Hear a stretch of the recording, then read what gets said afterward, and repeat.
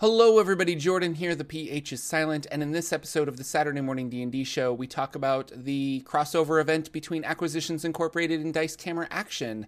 It's Dice Camera Action's 100th episode, so they have a bunch of stuff going on, as well as changing Mosnters to have a specific weakness that players need to find out before they can stop them. And finally, we talk about keeping track of time in your game, so let's go.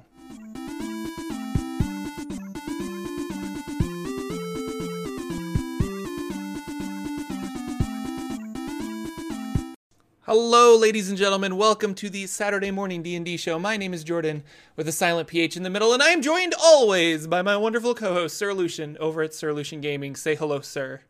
Hello, everybody. I see everybody in chat. We're ready to go. It's going to be a good show. Yeah, it's going to be a lot of fun. Lots of stuff's happening today that we knew about but put in the back of our minds, and then as we were talking just before we started the stream, we're like, oh my gosh, that's today. So... In Dungeons & Dragons news, it is the 100th episode of Dice Camera Action, apparently. And so they are doing a big merger with the C Team, Acquisitions Incorporated, the C Team, and Dice Camera Action. And this weekend, they're going to stream like 5 games, 6 games, something like that, over on Twitch. Cast, everything. Yeah, so be sure to check out that. I unfortunately can't, but I will check it out later on the YouTubes because it sounds really exciting. And we were also talking about this, and now I'm curious.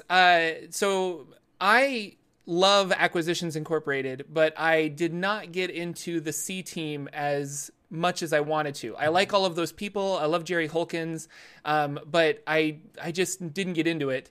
And I feel like I need to go back and give it another college try. And you had a good, or you were going to promote this to me. Yeah. So when you watched it and you remembered it, how many episodes did you go before you just kind of said, I'm going to do other stuff? I want to say 2 or 3 probably. Yeah. On episode 4 or episode number 5, he stops the introduction part of his campaign, which feels a little bit like, I don't know, Alice in Wonderland, a little weird at first. It doesn't quite catch you. But the minute that's done, the minute they've done that piece and they get into the actual campaign that he has set for them, they're at the actual place where their home base is. They're going to start doing stuff. From that point on is when they really actually start and that's where it is, where it just takes off and you see how good the characters are, how funny they are, all the funny jokes they're making, and just good role playing from that point on. But I know when I had mentioned it to a couple friends to say, you got to watch this C Team, you got to watch this C Team. But that's because I was in like episode 8 or 9 and it was just really good. And they went back, watched episode 1 and 2, and they're like, I don't know, it's kind of weird. They're been shrunk down and they're fighting giant mice or something. And it was just like, they're like, I don't know, it doesn't really D&D them that much. But that opening thing was kind of a weird funhouse initiation for their team, which kind of throws some people off, I think. But if you get past that and you get to, okay, you're part of Acquisition Inc., you're the C Team, here's what's going on. From there on, it's just fantastic. Okay. Yeah, because they're like, those opening episodes are them trying to get into the C Team, like trying to go through the rigmarole of becoming part of Acquisitions Incorporated. So, okay, no. Is there, I'm sure there is, but they made a podcast of it, didn't they? And you can download it in podcast format. So, yeah. I think like when Critical Role did that, they were like, oh, we should probably do that too. Or maybe it was vice versa. Maybe they did it first. I'm not sure. Yeah. But I consume a lot of D&D shows as podcasts because I can listen to them at work rather than watching them live or watching them at work. So, yeah. No, that's awesome. And I'm really excited for this stream. Like, I like Dice Camera Action. Like, Holly Conrad is one of my favorite internet celebrity people. So she's just fun and it's going to be cool. And Chris Perkins as a DM is always fun. Like, I love Chris Perkins. His DMing is just fun to watch. Like, he's just really creative. Especially when there was an interview about the Acquisitions Incorporated games that he was saying, like, he's like, no, 90% of it is improv. Like, I come with a full set of things and then they go off in a completely different direction. And that last game, and I guess I shouldn't spoil it, but like there was something that happened where they like traveled planarly to a different plane of existence. And he was telling us that that was completely on the spot improv. And it just blew my mind. I was like, that seems so solidified and that you planned it to have that, to just improv it like that is really spectacular. So yeah, and I saw a tweet from Chris Perkins that said he and Jerry Hokins rolled a dice and he won, so he gets to be the nice GM, I think is what it was. Or it might have been Jerry that said it that, like he rolled the dice and he got the nice one. So there's going to be a game where they're both in the same game at the same time as DMs. Yeah. Which I'm really curious how that's going to work, because I want to steal that idea for and do like double DM stuff for later on. That could be really cool. Our next show, double DM. Yeah. DM cage match. 2 DMs enter, 1 leaves. And then the other one leaves a little while later. Yeah, no party makes it out. So that's pretty good. Yeah, and I thought and again, it was another slowish news cycle for them. I think it's just because we're in the I want to say we're in the convention mode, summer season. So a lot of stuff gets announced at those things, or they do a lot of those, or a lot of their people are around. I think Jeremy might still be over in Europe at this point. He might not be back quite yet. Mm-hmm. I did pick up a Happy Fun Hour and a Lore You Should Know. They did one segment. They usually tape a couple segments on Twitch, and you can watch them before they actually release them on their podcast. I believe is what they do as a one at a time. Yeah. But this time, because they backed up against a new show they were running, which I think was the Hell's Bells show, we only got to see one of the Lore You Should Know. We didn't get to see the second one. So we'll have to see what that one is. And that was all about monsters that like regenerate and come back. It was not so much lore, but like monster theory is what it felt like to me. That particular episode where they were just kind of talking about like, here's a mechanic that some of our monsters have and why they have it and why it's interesting, which is still fascinating. But I was just kind of like, I usually watch those because I mean, I'm the lore guy, so I want to like watch the lore stuff. And I was like, this is more monster mechanics. It's still very interesting, but not what I was expecting, I guess. So yeah, and they, it was cool to hear them talk a little bit about stuff like the Tarask or Naga, Flaming Skull, which was cool because I had just used one in an adventure not too long ago. In our Crypts of Kellenvor adventure, they fought a Flaming Skull, which was really cool. And I haven't done a Mummy Lord yet, but as they talked about it, I thought, oh, this could be kind of cool. And it was the idea of the thing I took out of that lore. You should know if you go back and watch it, that the thing I was kind of learning and Morning Blast Ronin as he jumps into the channel. It was this idea of you can, as a GM or DM, say that a creature has a specific trigger before it can be killed. Right. So you could on say any that monster, on anything, really. Yeah. So you could say for that Mummy Lord, if it was some urn they had to smash, and then they were in a room full of, I don't know, 100 urns. And until they smashed the correct urn, that thing wasn't going down or wasn't going to die or was going to reconstitute itself, or, things like phylacteries and things like, anything that you could come up with. So I thought that gave me a little more inspiration to think, I got to keep that in mind, because that's always a good story hook. That's always a good way to throw off veteran players who are the ones that read through the monster manual constantly, and they know how all these things work, and they're always worried. The good ones are worried that they're going to meta game it, so they try to play their character the right way, that maybe their character wouldn't know that kind of stuff. But then the other ones, you'll run into players that are going to use every piece of knowledge they've got to beat them, Venture League style. But it's that's cool what happened to me with that roper. So yeah. It's cool to be able to throw them a curveball to say, maybe it was a Mummy Lord, and maybe you thought it was exactly the way it was in the monster manual, but guess what? There's one extra little mechanic you need to figure out. So it was cool. I had my players fight a vampire, but I didn't do the vampire mist where it like goes back into its coffin, and so I was like, missed opportunity there. But I do have a Mummy Lord waiting for them in that dungeon. That I'm really excited to run, so that'll be fun. Cool. High level monsters can do some ridiculously cool stuff, so it's kind of I'm really enjoying that. Now that I'm running a like level 2 game, because I started a new game this week, I'm appreciating higher level monsters with what they can do. It's more fun, not more fun, but it's a new experience as a DM to have these like toys to play with. So yeah. And I think that's a big thing for DM and GMs. We, as much as people will make fun of like the Funhouse dungeon or whatever, the reason it even exists is because one of the things that gives some of us DMs, probably most of us DMs, the most fun is the idea of a new creature that the players haven't seen before. Of course, there are GMs, I think, that the fun comes from building a uniquely winding narrative, right? And it has all these little things that are all these little tendrils that are out there that the players can find out. And then some GMs are all about, I made this huge world, so I can't wait till they explore it and they go find these things and they ask questions about it. And I did all that. But then I think a majority of us were like, I just want to be able to flip through the book and say, what? And Obeleth, I don't think they've ever fought one of them. Let's throw that in there. So we want that kind of weird, doesn't make any sense funhouseness to it, to say, well, we fought goblins, we fought some kobolds, now let's fight some Slod, let's fight some Githyanki, let's fight some, just start pulling stuff out of, lava children. I'm thinking of Fiend Folio, because Fiend Folio is my favorite book of all times, but and I'm just thinking of all the stuff I would go through there and like try to throw players at would just be cool. So I think that's a big thing. And Happy Fun Hour coming from Mike Merles, this was the first time he kind of deviated, as far as I can tell. I've been watching most of them, from building a class or subclass, which is what he's been doing over the last few weeks, right? Or many weeks.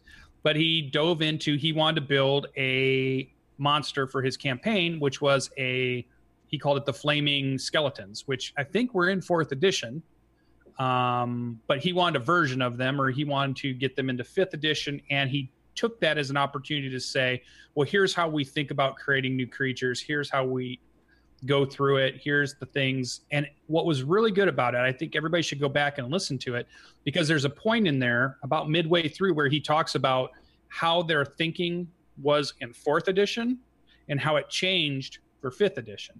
So there's a really cool idea of where their mindset was and how they did things when they were doing 4th edition, and then how they refined it or changed it or made a difference in 5th edition to do it a slightly different way. An example of that was the resistances versus just saving throws. Like and I didn't play 4th edition, so it was interesting for me to hear the thought process behind that, because I want to go back and play a 4th edition game just so I'm up on it. But there was this fact of when certain creatures could have a resistance that you might have to roll against or higher than, or something like that, versus they took all those out in 5th edition and just made you do a saving throw. They just went straight saving throw and the reason was because they felt like so many people were missing that in the stat block, that the GMs kept overlooking it or didn't see it, so it wasn't acting the way it was supposed to technically. So I thought that was interesting. And I have an adventure that I put together for you guys that I haven't quite run yet, because I'm still searching and buying a house and doing all that crap. But I have this adventure that I took that was a 4th edition from the Dragon Magazine adventure, written by Chris Perkins and a couple of actually I think it was edited by Chris Perkins and Jeremy and them back in the day. And I wanted to bring that into 5th edition and let a couple players run through a nice little side adventure, not a campaign, just a little side adventure. And it was cool to get the muscles of converting something from one thing, because if you can convert material into 5th edition, if you get good enough to understand the balancing that their thought process of balancing, and you can go and grab other material and then you can bring it into your game, do you realize how big your theoretical 5th edition game can be when you can convert everything you've ever seen in 4th edition? You could convert anything you've ever seen in 3rd edition. You can convert something from Pathfinder, convert something from Numenera. Once you get those muscles going of understanding how to convert it the right way and what their process was, you have an unlimited resource out there going to drive through RPG to find more content for your campaigns. And that's big. That's huge for GMs. So I definitely encourage everybody to get out there and try a little bit of that. Build your own creature. Because like the puzzles are the same, right? Like in those adventures, like a puzzle's a puzzle. A skill check is kind of like a skill check is a skill check. And so really you're converting monsters. And even then it's like you fight 5 goblins. You just kind of figure out, okay, I need 7 goblins or I need 4 goblins instead of 5 because of the way my party is working. Like those older editions work really well. And then the boss monsters that are unique to that adventure, converting those over to 5th edition is not as difficult, I think, as people think. Or you can be what I do, like Jordan. You find an equivalent monster and you put a funny hat on it and call it the boss of this. So, like, I read a lot of older adventures for inspiration, and I steal a lot of stuff because the best DM steal, I think. Yeah, I agree. So that was pretty much I thought the shows that kind of came up over the week as far as stuff you could check out. I didn't catch a lot of the other shows that I typically will go through. Busy week for me, but I missed some of the WebDM stuff that they put out. I'll have to go back and look through it. And some of the other people I like. I did see Nate put together a really good learning D&D videos again, and he's doing it from, you can tell he's a teacher, which I think everybody knows that, anybody that watches him. He comes at it from a very educator style. So if you want to learn how to do something or you want to learn a certain aspect, he's got some cool stuff over at Nate at WASD 20. WASD. Yeah. I was just trying to WASD. So he put out a couple of good videos that I'm going through too at the moment. So, but that I think was the news that I saw so far. Greg Tito was laughing because we're only, I think at this point, 2 months away from Waterdeep dropping already. So already another book is coming pretty quick, and we should see in the next week or two. I wanted to say it's got to be this next week, because they said mid-July they had another announcement coming, I thought. Yeah, the 23rd or something. Yeah, the 23rd, I think is. So next week for sure we should have a little bit more, I think. So yeah, we'll see. Or is that 2 weeks? No, that's 23rd. Math. Yeah. It might be 2 weeks away. Might be too. Yeah, it's Monday the 23rd, so not next Saturday, but the Saturday after. We'll have some more information, and hopefully on their new campaign settings book that they're talking about making. Obviously, there might be some more information on Waterdeep, but maybe not. Maybe they're going to keep that, obviously you don't want to give away the story, so you want players to pick it up and buy it. And you probably don't want to steal the thunder of your Waterdeep adventure that's coming out. So it's interesting what they're juggling and what they're pushing out at this point. And then something that was really quick, but the internet kind of took it and blew up, is on the Fireside chat. They were answering questions from Twitch, and one of the questions was is Spelljammer confirmed? And Greg Tito just turns to the camera and goes, yes. And it just kind of glossed over me, and I was just like, oh, okay, they're joking around or whatever. But there's whole articles written about it, and Spelljammer's confirmed. It's going to be this amazing thing, and we're going to have Spelljammer and da da da da da. So I'm wondering if their campaign settings book that they're making is going to include this or not. We'll see. But I love Spelljammer, so it would be cool to get some official 5th edition rules for Spelljammer rather than converting old adventures. Because is it going to be one of those things that everybody jumps on, or is that one of those we all have nostalgia about it right up until we get back into it and then realize, okay, it was cool. I think that's exactly it. I think people like the idea of it because it's weird and unique, but I don't think that many people actually played in a Spelljammer game. And so when they actually play in a Spelljammer game, we'll see if they like it or not. But I think people have a nostalgia for it, or they just think it's unique and interesting, and oh, of course I want D&D in space. Why not? That sounds amazing. Well, all it is basically, mixing your sci-fi with your fantasy, basically is all it is. So I think if you like both genres, you're going to like it. If you're a diehard sci-fi person, that's really going to help you be able to, because that's, I think, part of the popularity that came out for Pathfinder's, Starfinder. Stars Without Numbers came to my mind, but Starfinder, there was a bump there. I think it's died off. It didn't stay as high as that initial excitement level of what Starfinder was doing and all these people going to it. But I think that's because there's a lot of fans that are looking for that right game that's going to pull them, because there's a lot of sci-fi fans that want to be good role players and play games. So I don't know. Sci-fi role playing is Starfinder didn't interest me as much as I thought it would. I read through kind of the core handbook and was just kind of well, maybe Pathfinder wasn't for me either. I don't know if it's just a system that I wasn't as interested in. It seemed, I was trying to wrap my head around it, not having played. I wish I could find somebody who's running a Starfinder game and be included so that I could learn through play. Because the same thing with Numenera. Numenera didn't really interest me until I started playing it, and now I really like Numenera. And so I keep thinking some of these games I need to just run. My cat is just going crazy in the corner, so it's distracting me. But some of these games I need to run, or I need to play in order to get a sense if I want to run it or not. Blades in the Dark is the same thing. I had a Blades in the Dark game a couple weeks ago. We had a lot of fun with it.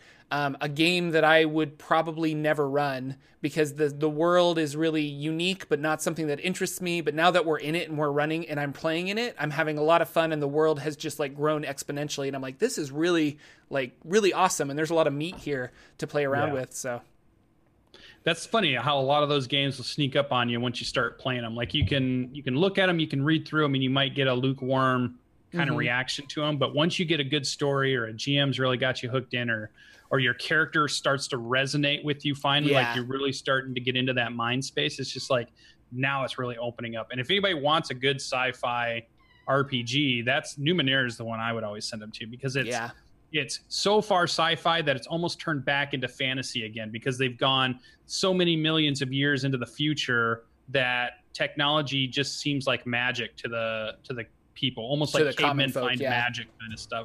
So it's kind of a cool spot to play, that you're still doing sci-fi, but it still feels D&D-ish. There's still people running around with swords and shields and things, even though they might have some high-tech gear here or there. So, and Numenera 2 is coming out soon, so it'd be a good jumping on point, So for sure.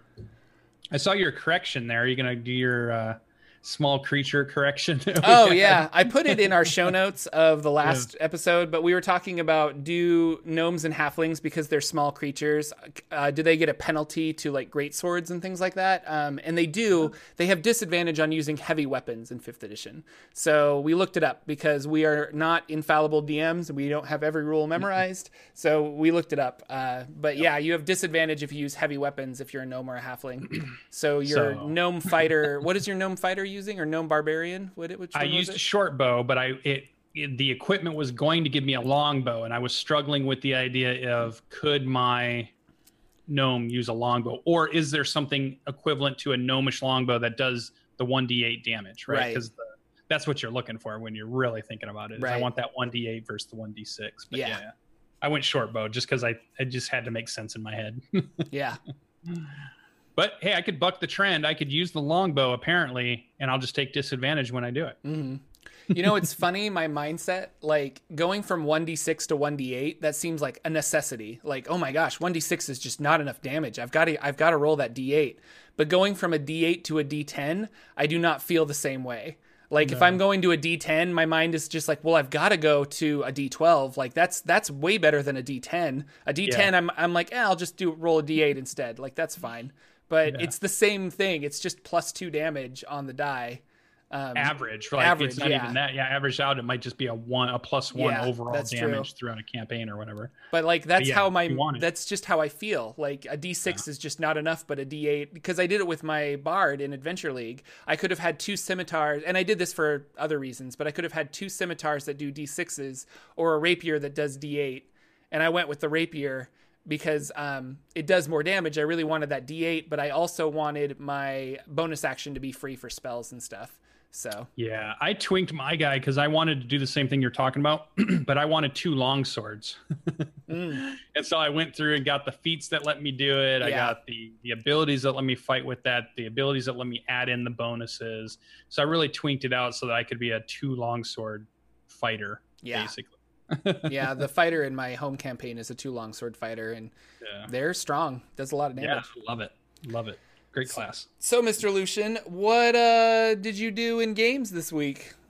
So, got week? A couple of games in. Yeah, got to play one, got to run one.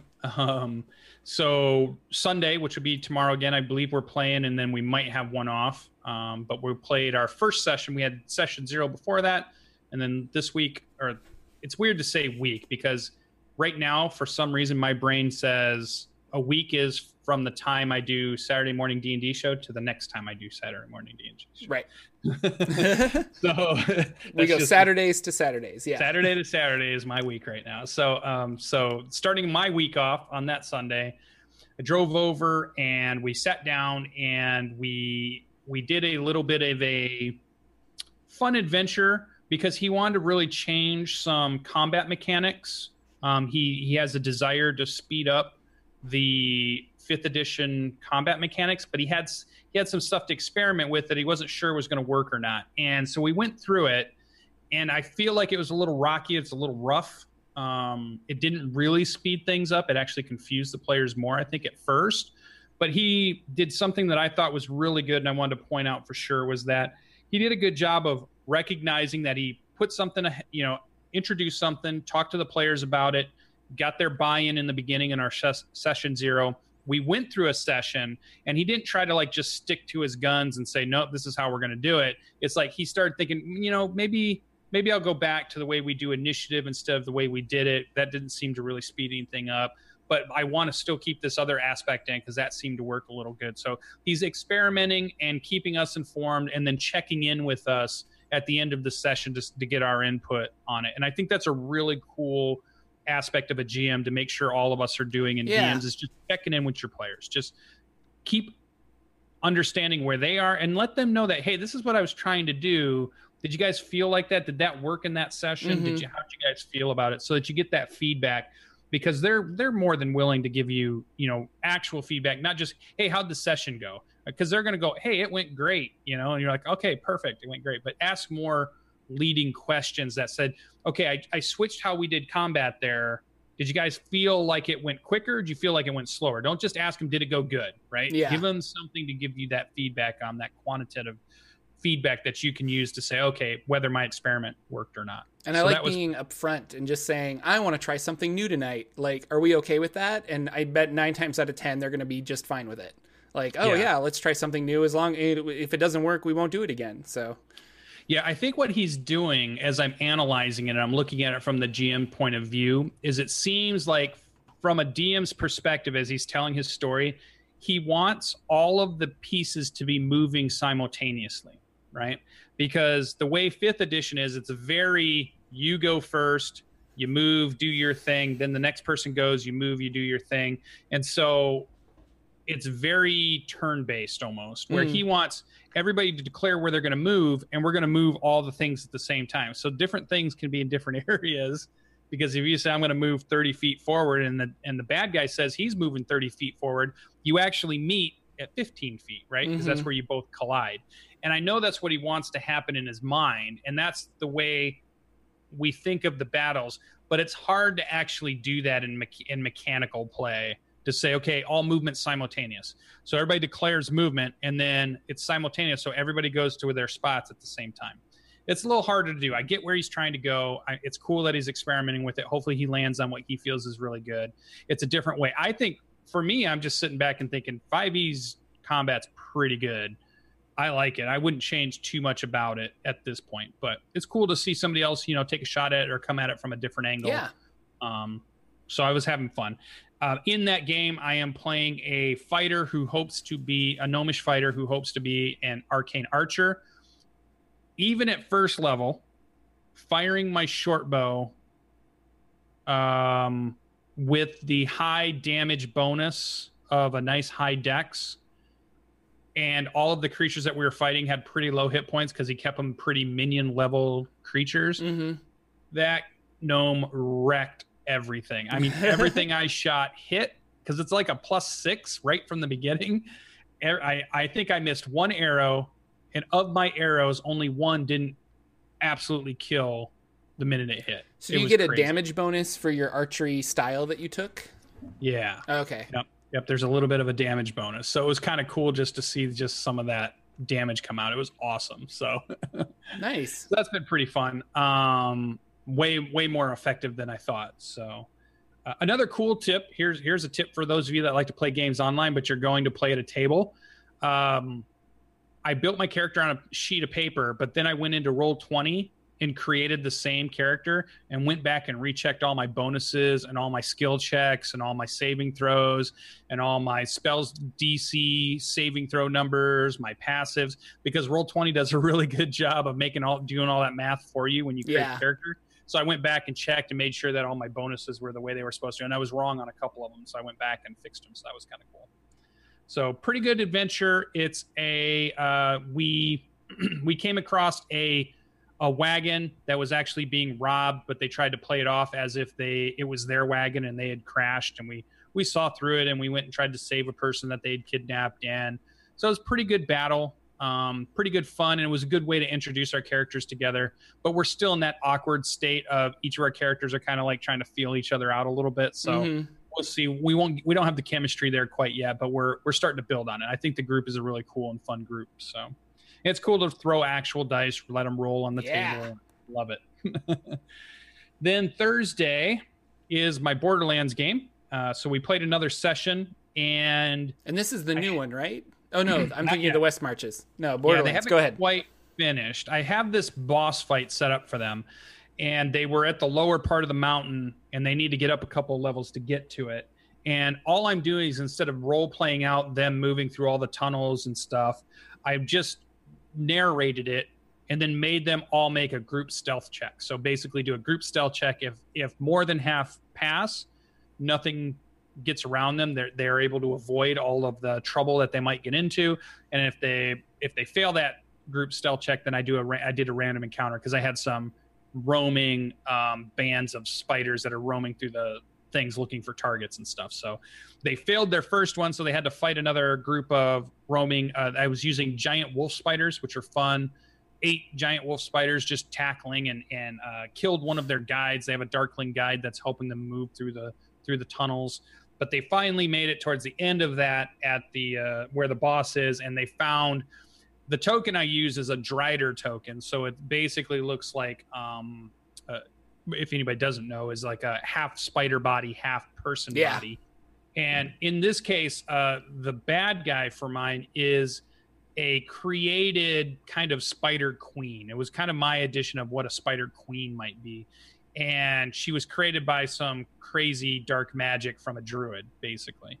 And so they have found her, and here was the epic thing. We got towards the end of the night, and funny enough, one of my players who's playing online, he ended up falling asleep on the other side, and must have, like, the headphones must have fallen out or anything, because he's there, but he can't hear anything. So we can't actually wake him up. And we're just waiting. We're just like, oh, that's super awkward. But we get it. We play at night. Everybody has real lives, people, family people, and just sometimes it happens. So they got there, and we decided, it was about 10:30, and instead of diving into that all of a sudden boss fight, I was like, they come to the room, they can see it's lit up. She's standing on a mountain of treasure. She's used some psionics, kind of like messaging to say some funny things in their minds to get them all scared a little bit. And then just at the end of it, my one of the clerics says, I begin to cast Shield of Faith, and I say, you see her raise her hand, and your spell dissipates. And just the look on their faces when they weren't able to get off their Shield of Faith was classic. It was so good. There was like, oh my God, we just started a fight, and the first spell I threw got countered. Oh my God, what's about to happen? And then we ended the session there. They're going to come back next week, and they're going to do this big battle. And one of the cool things that I'm excited about this is exciting for me because I don't know how it's going to go out. I built a hard, deadly encounter on purpose. I'm hoping that half their party dies in my mind, because when I start the new campaign, what I wanted is some of the survivors of this party to be NPCs in the town of when we actually go live 50 years later, 40 years later, 50 years later type thing. So they're still there. They're old people, because most of the characters are young people that they're playing at the moment. So they're old, they're NPCs, they're no longer part of the thing, but they're at the town, and only some of them have survived, and there's a legend that's grown up about them. So to me, from a narrative aspect, right, that's GM wise, I'm like, I want to kill half of them, and I want half of them to live. I want it to be a cool story, and now they're NPCs in my town. Now, that's not taking into account what the players want, right? Because the players want to survive, and they don't want their characters to die. They all want to be NPCs in the town, because I've told them this little funny thing. So I don't know what's going to happen, and I think it's going to be really fun to see, do they pull it off, and they all make it out, and they have a cool story, and they win, and that's cool. And then we decide, we figure out how a couple of them stay and a couple of them disappear, and we never hear from them again type thing. Do they all die? Now what do I do? Could this be a TPK? Did it just not quite make it? Or could it actually happen the way I'm hoping, which is a little bit of half and half? And a couple of them are like, I think it'd be cool if I die in like a final stand to let my friends get away, because you don't normally get that in D&D very often. This idea of the caves of Moria stand that Gandalf makes to let the hobbits continue, right, at the you shall not pass on the bridge moment. But we want that moment. Like if I'm running a fighter or a paladin or some big bruiser, and I'm like, this is it. If I sacrifice myself, it'll give them enough time to run. We don't build adventures like that. Those don't happen very often to give you that moment. But man, if you can get it, it's super cool. So a couple of them are hoping that there's some big martyred moment that they can save their party and sacrifice themselves. That would be kind of cool, because they know we're going to be playing the new campaign. Yeah. So I want to jump in with that because I forgot to put this on our notes, but I played in a game of Dread on last Sunday, and Dread is an RPG. It's a horror RPG where you play it with a Jenga tower. So anytime you want to make a move or you want to like do an action, you have to pull from this Jenga tower to the point where if it falls, like something catastrophic happens to you. But the cool thing about Dread is that you can say, I want to just allow the Jenga tower to fall and then sacrifice your character for like the greater good. And I ended up doing that because I'm like, I don't know how we're going to get out of this situation. And story wise, thematically wise, it just made sense for my character to die right then. And so I like knocked over the Jenga tower and I got to narrate my cool death and how I like saved the day kind of thing. And it's, I don't know, really, really interesting system. And I think as a DM, we think like that too, like what you were saying, like, oh no, this would be really cool if you died right now. But in Dungeons and Dragons, your players want to live. So and you can't finely tune an adventure to make that kind of thing happen. Like you can say, there's no way you could plan out this way that I'm only going to kill 2 of the players, but 4 of them are going to survive and they're going to have to escape.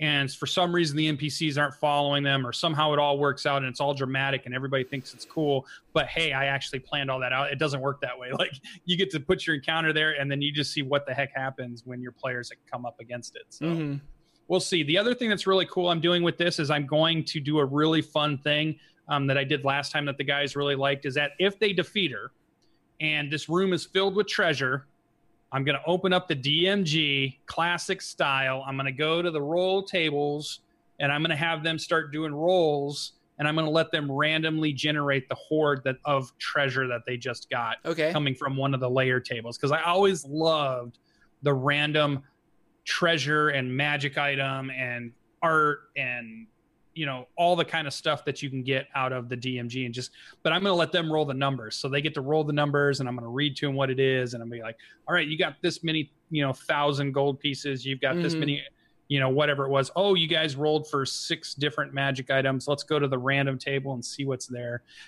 I just love that surprise of, it wasn't just me thinking of everything or just putting it in there. Yeah. It was this randomness that just happened. That very D&D-ish, old school way to do, kind of random generation stuff. So that's going to be really fun too. If they survive. If they die, well, I guess we got a good story. The new campaign can start. Now the new campaign should be starting. I'm trying to make it close enough that I will have my Strongholds and Followers PDF from Matt Colville, which I saw he put out a note that talked about it. And I think we'll get the PDF in September. But we won't get the physical book for after that. He said that's stretched out printing delays and stuff. But as long as I get the PDF by that September, I think I can start in August, maybe late August, with the new campaign, because nobody's going to be at the Stronghold. I can buy a Stronghold point at that point. But that I can get it going. Then I'll have that book, because I want to really have some good downtime syncs.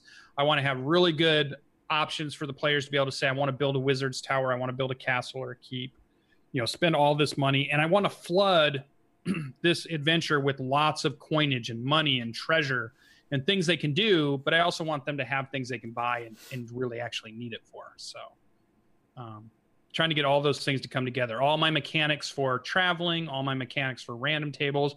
I've got my map pretty much set. I've got to craft the rules for anybody else that wants to jump in on this game, because I'm trying to do this thing where I say, if you can get a group together, you can agree to, hey, we're going to play a game.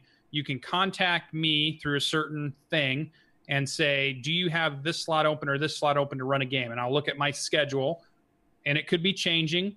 And I could say, yep, this Friday I have some time, 8:30, I'm willing to run a game. If you can get your party together, I'll run your game. You grab your party, we go through, we do a cool adventure. Instead of a scheduled, hey, everybody, let's meet on Friday, and it's run that way, it's going to be more of a, you get your group together, first come, first serve. I want to run games for people. Now, I will still have my Monday game that I run for the group I'm playing right now, my normal group. And I will have a Thursday. I'm keeping Monday and Thursday as my 2 main slots. But if somebody gets a group together their players can get together and they say, hey, do you have a Wednesday open this coming up Wednesday? And my schedule happens to work out that I do. Then you might be lucky, and I'll run you through a Wednesday night game, and I'll try to keep all of those so that we can get through them, and there won't be ones that need extra sessions to play and that kind of stuff. Mm-hmm. So I want to be very careful about making each session a encompassed one adventure thing. So that'd be really cool. So yay, we got a follower.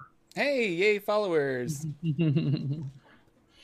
All right. So that was my week. In D&D. So I got to play and I got to run a game, which is always the best balance. Yeah. How was Jordan's week in game-related Dungeons and Dragons or other RPG-ness? No, I totally spaced on this Dread game that I played, but a local theater company here in the town that I live in, they want to do a live role-playing game, like in front of an audience. And they decided on Dread because they thought like, well, we could kind of schedule it around like October. And so they contacted me because they knew that I did art role-playing games. And so we just had a test basically, like, let's play Dread. Let's see and brainstorm ideas. Like, how can we make this interesting for an audience rather than just like the four of us around a table? And it was a lot of fun. Like I went with my wife and we were a little nervous because we didn't know anybody really. I knew one guy at the table, and we didn't know the game or the story or anything like that, but super fun. And the people were really nice, and we had a great time. And it was a murder mystery that turned into some kind of like evil monster that was attacking us, and we were at a high school drinking party. And so the whole thing was we had to figure out this monster and like escape through the thing. But that game does tension really, really well. Like, you start pulling from that Jenga tower and it's just really intense. Like, you feel like super, just high tension, like, cause it's going to fall and you know that if it falls, you're basically dead. And so what do you do? So Dread was super fun. I would highly recommend that game, especially around Halloween and stuff. And it seems like it came with, cause our Dungeon Master had a bunch of like PDFs and stuff that he had printed out. And it seems like it comes with enough plot hook ideas that you don't really have to be a master storyteller. And our DM was even just like, he's like, I love this game, but I'm not a good actor, nor am I a good storyteller. So this is going to be like a learning experience for him as well. He just really likes RPGs and thought it would be a fun thing to do in front of an audience, you know? So, yeah. Yeah. So like, live in front of an audience, you're playing the game, or you're playing as your characters live in front of the audience? We're physically playing the game. So they're going to make like a Jenga tower, like that's Dan like Harmon. Yeah, like Dan Harmon, like any RPG in front of a live studio audience. So we're going to get like a larger Jenga tower, and then apparently you can, so that the audience can see it leaning and tipping and things like that. And then if it falls, it's this huge thing that's more spectacular because it falls on stage and things like that. So it could be a lot of fun. And I'm definitely interested in this because I just like the idea of using role-playing games as a performance. Like, I think that's an interesting idea. And I haven't talked to them about this yet, but if we do it, I want to try and bring at least my audio recording equipment and record it. And then maybe we can put it up online or something, and you guys can listen to Jordan play a game of Dread. So we'll see. Well, it's cool that they actually have you there, or somehow you happen to be in that community at the same time. The perfect person for something like that. Yeah. Well, I had a friend who runs the theater company, and he discovered my channel. And so it's kind of like, it circled back to like, hey, we should get Jordan in on this. And so I was like, oh, absolutely. That sounds really fun. Cool. And then I started a Hot Springs Island D&D 5th edition game with some people from Adventure League. And we were all laughing that we are probably like the Adventure League success story, where we randomly all showed up because we wanted to play. We found each other, and then we started a game outside of Adventure League. And it's 3 guys and myself, so it's kind of a smaller group. And we might expand if we find some more people we want to add. But for right now, I'm like, we can just keep it as 3. And then if people want to join, we'll figure out like who wants to join. And I have one other friend who might be interested in joining, so I'm going to talk to her about it just to get it to 4 or 5 players. Seems to be like the sweet spot that I like playing games at, or running games for, you know. And 5 is the max at my table, like amount of chairs that I have. So that's a good way to put people in. Really, really fun system. Hot Springs Island, basically a hex crawl. Oh, go. Wait a minute. Question. You brought him to your house? Yeah, I brought him to my house. So full on success story. Not only did you meet them, not only are they just random people, but they're good enough players and trustful enough that you said, hey, come to my house, sit around my table and play a game with me. That's cool. Well, we were talking about doing it at the game store, and then one of the players volunteered their house, and I'm like, if I'm DMing this, I have all of my miniatures here, I have all my dice here, like my books. I'd much rather just have them come over so that I don't have to haul that stuff other places. And yeah, they're like trustworthy, nice people. So, well, I hope that they're trustworthy. I don't know them super well, but they seem like on the straight path. Like they're not going to burgle my house or anything like that. But yeah, no. And Hot Springs Island is a hex crawl, and I've never run a hex crawl either, where the entire map, they can go pretty much anywhere they want. So I chose a random place that I felt was a good starting location. Because again, Hot Springs Island says there's no anywhere with a beach you can start. So you can be on the left side of the map, the right side of the map, the south side, it doesn't matter. So I started them on a beach and basically said, here are the things you can do. And I forgot what those are, so I wrote them down. But you can investigate an area. So if you're already on a hex, you can investigate and learn more about what's going on in that hex. You can go to another hex, or you can explore a point of interest. So you can find a point of interest and kind of explore. And each of those takes about 4 hours. So Hot Springs Island is really cool. They have they recommend using poker chips. So you have like a red poker chip for sunrise, 2 white poker chips for the day, another red poker chip for sunset, and then 2 blue ones for night. And so you put these chips in front of your players and you say, what do you want to do? Well, we want to travel to that hex over there. And I'm like, okay, you travel. I remove one of those poker chips and then I roll a random encounter to see what they find. Prep-wise, this game scared the crap out of me because I was like the day before and the day of, I'm flipping through this book being like, how do I can't have all of this memorized. Like, I don't know where they're going to go. And I don't know if they're going to go north, south, east, or west. Like, I was panicked. Like, I was just like, this is not a normal adventure where I know that they're going to go in between page 1 to 20. And so I'm going to really read page 1 to 20 because I know like that's where they're going to go on this written adventure. This one, I'm like, I have no idea where you're going to go. It's really is. I have to kind of read on the fly or take breaks. And the game says to take breaks. So it says like, hey, like you roll randomly on this. It's a little bigger than you started. You tell your players, everybody go grab a drink and some chips. I'm going to spend like 5 minutes reading this so that I know what's going to happen. So but it was really successful, and my players loved the time system with the poker chips because one of them is a Duergar ranger, and so when he's in direct sunlight, he has disadvantage on attacks, and the other one is a sorcerer who can cast mage armor, and he said it was really helpful that if he knew he cast mage armor on this poker chip, it would last for yet one more poker chip, so he would have basically two 4-hour sessions of mage armor because it lasts 8 hours. Yeah, that's cool. I like that idea. I'm going to use that. Yeah, and that was the whole reason I bring it up is I really think that it's a fun timekeeping mechanic to use in your D&D games, and I like that a lot where you can just be like, okay, like it feels like we've done 4 hours now. I'm going to move this poker chip over. I know a point Nick in chat was saying he's getting ready to prep the open world portion of Storm King's Thunder, and as a person who's running Storm King's Thunder, that's chapter 3, the infamous chapter 3, and I know exactly what you're talking about because they give you 144 possible locations in the Sword Coast, and your players could decide to go to any one of them. So you're trying to figure out what the heck should I be prepping, which one should I, and the prep is they give you a paragraph, but that doesn't mean they give you a full, hey, do you want to do a full-blown side adventure here? Do you just want to bypass it? Do you want to run into something big? So it's a big thing at first once you get going. I think once you've done a couple of sessions, you'll get the hang of it and that anxiety will go away. But open world does require a little bit more prep, I think, than like what you were saying, just the written one sometimes. It's a lot. Yeah. I don't know. I don't think like I feel like I was over prepping once I actually ran it. And maybe this is Hot Springs Island specific. I haven't done Storm King's Thunder, but the roll tables are so random that you kind of have to just like go with the flow of what you rolled and make it up. So they came across a bunch of like magma imps that were attacking each other in kind of like a Fight Club style, and they decided to ambush them because they were just like, I don't know, they're fighting each other, but they seem evil. Let's kill them. And I'm like, okay, that's your prerogative if that's what you want to do. Like, they're setting up how these monsters are going to interact with them later on, which is really exciting. And so because they were aggressive to the magma imps at the beginning, now those guys are going to talk to each other because some of them escaped, and they're going to come back and be like, okay, like we need to ambush these guys.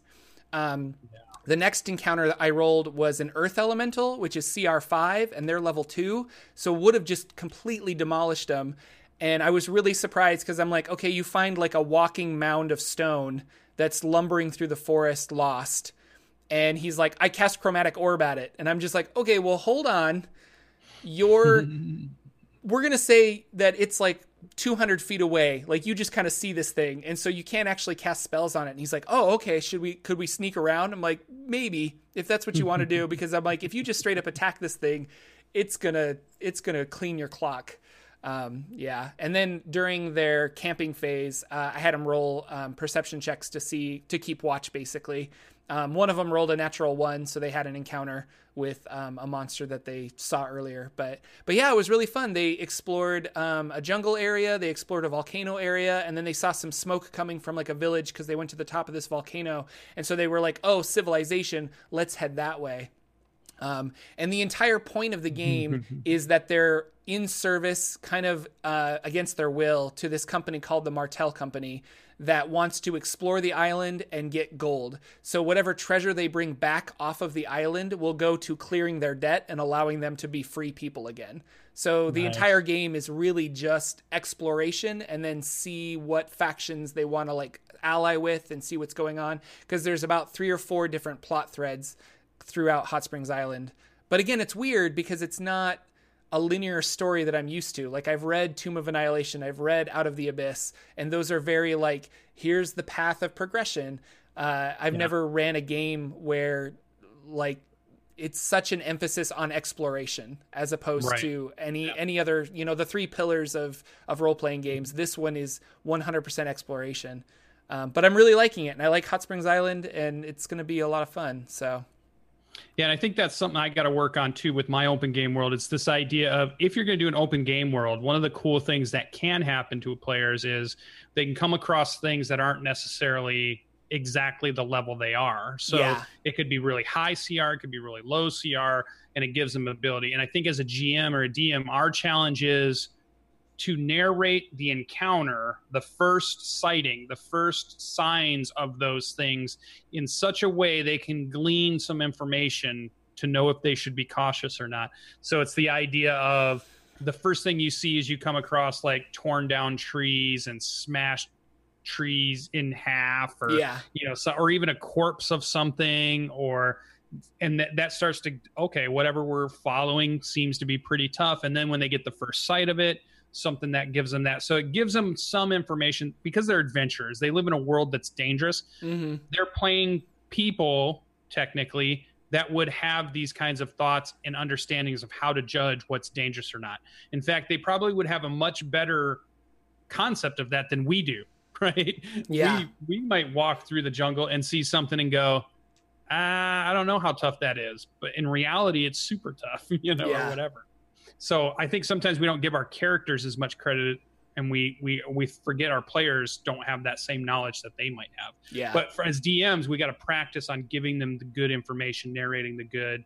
So if they make the bad decision, well, okay, make the bad decision. You make the bad decision. You can always roll a new character or run away and see what happens. Yeah. And I think if they had attacked that elemental, I would have said, like, because the elemental was lost, he was not aggressive, but he would have defended himself. But he probably wouldn't have defended himself to the point of, like, if you guys backed off, he would have just gone back to trying to figure out where he was and left them alone. But he definitely would have one-shotted them a lot. Like, or the idea too that creatures don't always just attack to wipe everything out. They might, if they got attacked, they might turn around, attack several of the players until they're down, then make the judgment call of, okay, they can't hurt me any longer. They're no danger to me. I'm going to ignore them because I don't really care anymore. I've done enough. I'm going to move on.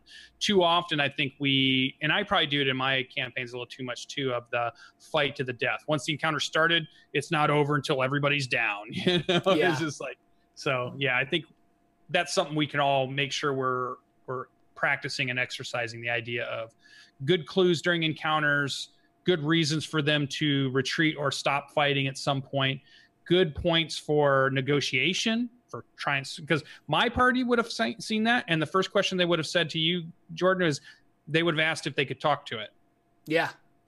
And I'm just like, you know, that's how some of my party is. You know, they're just like, hey, let's try to talk to it. And they've tried to talk to like a chimera as it started to tear into their party. So they're just, you never know what players are going to. I hope these guys do try to talk to people in the future, because they didn't talk to the imps, and they were actually surprised when the imps were talking back to them, like, hey, what are you doing?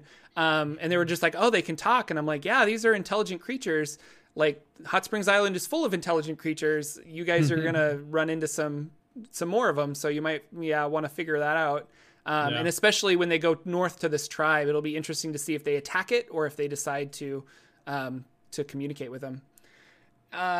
So I'm having lots of fun with that. And then I did Adventure League on Thursday, and that's always just kind of fun. They talked to me about DMing again, so I'm just like, I need you guys to make up your mind, because I talked to one guy and he was just like, we have plenty of DMs, and the other guy was like, when are you going to start DMing?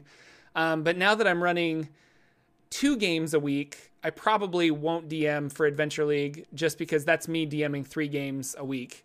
And I'd much rather DM 2 and play in 1.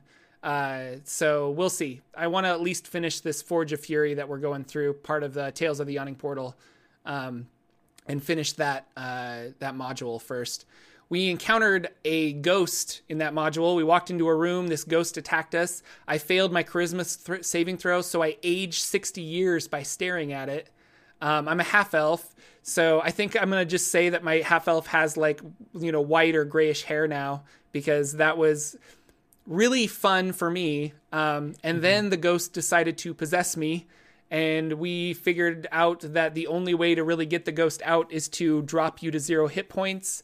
Because we don't have a lot of these spells that are level 5, level 4 spells that allow you to get somebody unpossessed, to exorcise the demon. So I went to 0 hit points and then rolled a natural 20 on my death save to stand up. And then I walked away from the ghost. He did a opportunity attack. It was a natural 20, and he ended up doing 29 points of damage to me, of which my hit point maximum is 31. So I was like 2 points away from permadeath. It was, I don't know, I've never experienced that before, because I obviously don't get to play a lot, but like that was really intense. And we were all like biting our nails, like, is Jordan going to survive? So lots of fun. I love the ghost fight. I put one in the Borderlands several sessions ago. One of our players failed their charisma, human, aged like 40 years. So went from like 17 to 57 or 50 something. And and at first it hit him like a truck, because actually he was okay with it, but at the end of it they all tried to heal him, and then they asked me questions like, well, does he turn back to being 17? I'm like, no. And it was like I kicked him in the gut when he heard. I'm like, wait a minute, what? I'm 67. I'm an old man this whole time. And I'm like, yeah, there's no spell that's just going to turn that around unless you get some really high level stuff. And I asked the same things. I asked the same thing. I'm like, can I reverse this? And they're just like, yeah, but you're going to have to go to a temple and pay some money to get like a higher level spellcaster to do some stuff to you. And we're not in a position to leave the tomb right now, or the forge that we're in. So it's just kind of like, I guess I'm just old for a little bit until I can go back to a place and maybe see if they can reverse it. If they can reverse it, because my DM said that I need to do it within 24 hours. Right. And I'm just permanent. Like, okay, it's at least, 16 hours to get back to to town. So I might just be old, but I think it's a cool like battle scar for my character in a way. So yeah.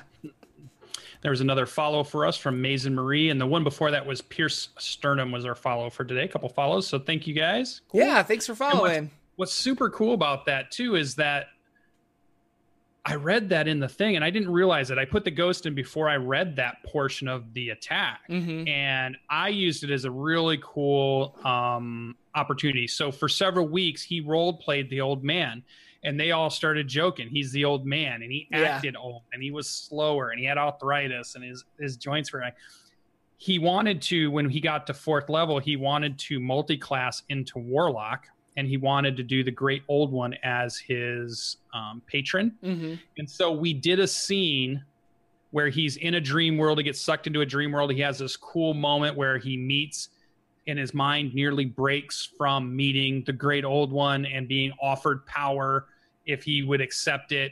And at the end of it, he awakes and he's back to 17 years old again. And his party is already off adventuring because he had stayed behind because he missed a session the week before. So what we said is he was sick and he had to stay behind and he would try to catch up if he could. So his party had left. Yeah. Then a portal opened, a nice dark black, oily black portal opens created by the Great One. He walks through it and he catches up with his party. So here comes the young character that they all have known as Old Man now for so long. He's young, he's vibrant, he's got a really crazy tinge to his voice. He changed how he was doing his voice now. So it was a cool way to put a narrative piece in there GM-wise to say, turn that, hey, I don't want to be 60 years old. Yeah. Let's turn it into something cool narrative that they're always going to remember. And that scene was awesome the way they all played it because he came through. They had no idea I was going to do it. And I told him, what you see is your buddy, your friend. He walks through a portal. Nobody's ever been able to portal in the game. So that was to put him on edge. And then he's 17 years old. That put him on edge. And then he starts using this weird, funny, cackling voice. And like, he's kind of crazy. And now they're like, we need to kill our own party member. And they're whispering to each other. And it's like, the Great Old One, what's going on? And it was just really cool. So it was a really cool RP moment. And what produced that was a ghost with a crazy ability that aged somebody. Yeah. Just amazing. No, it's awesome. Super fun.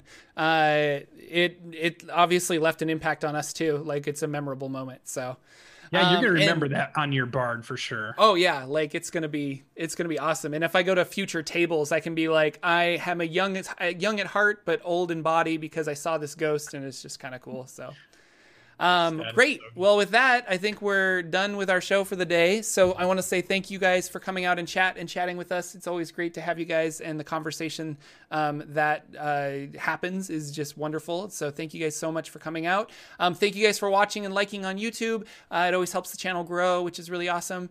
And I am about to get dressed and go to a Comic-Con. So follow me on Twitter at Jordan with a PH in the middle. And I will be posting all of my silly cosplay pictures that we're about to go to a Comic-Con here locally. So that's going to be lots of fun. And you can follow Sir Lucian on YouTube or on Twitter and YouTube, but on Twitter at Sir Lucian Gaming. Links in the doobly-doo for that. And links in the chat right now for all that stuff. Thanks for all the people showing up. We had a great show. Lots of new faces there too. So show back up for next Saturday. And this is great. Can't wait for our next one. Yep. We'll see you guys next Saturday with more Saturday morning D&D show. Goodbye, everybody.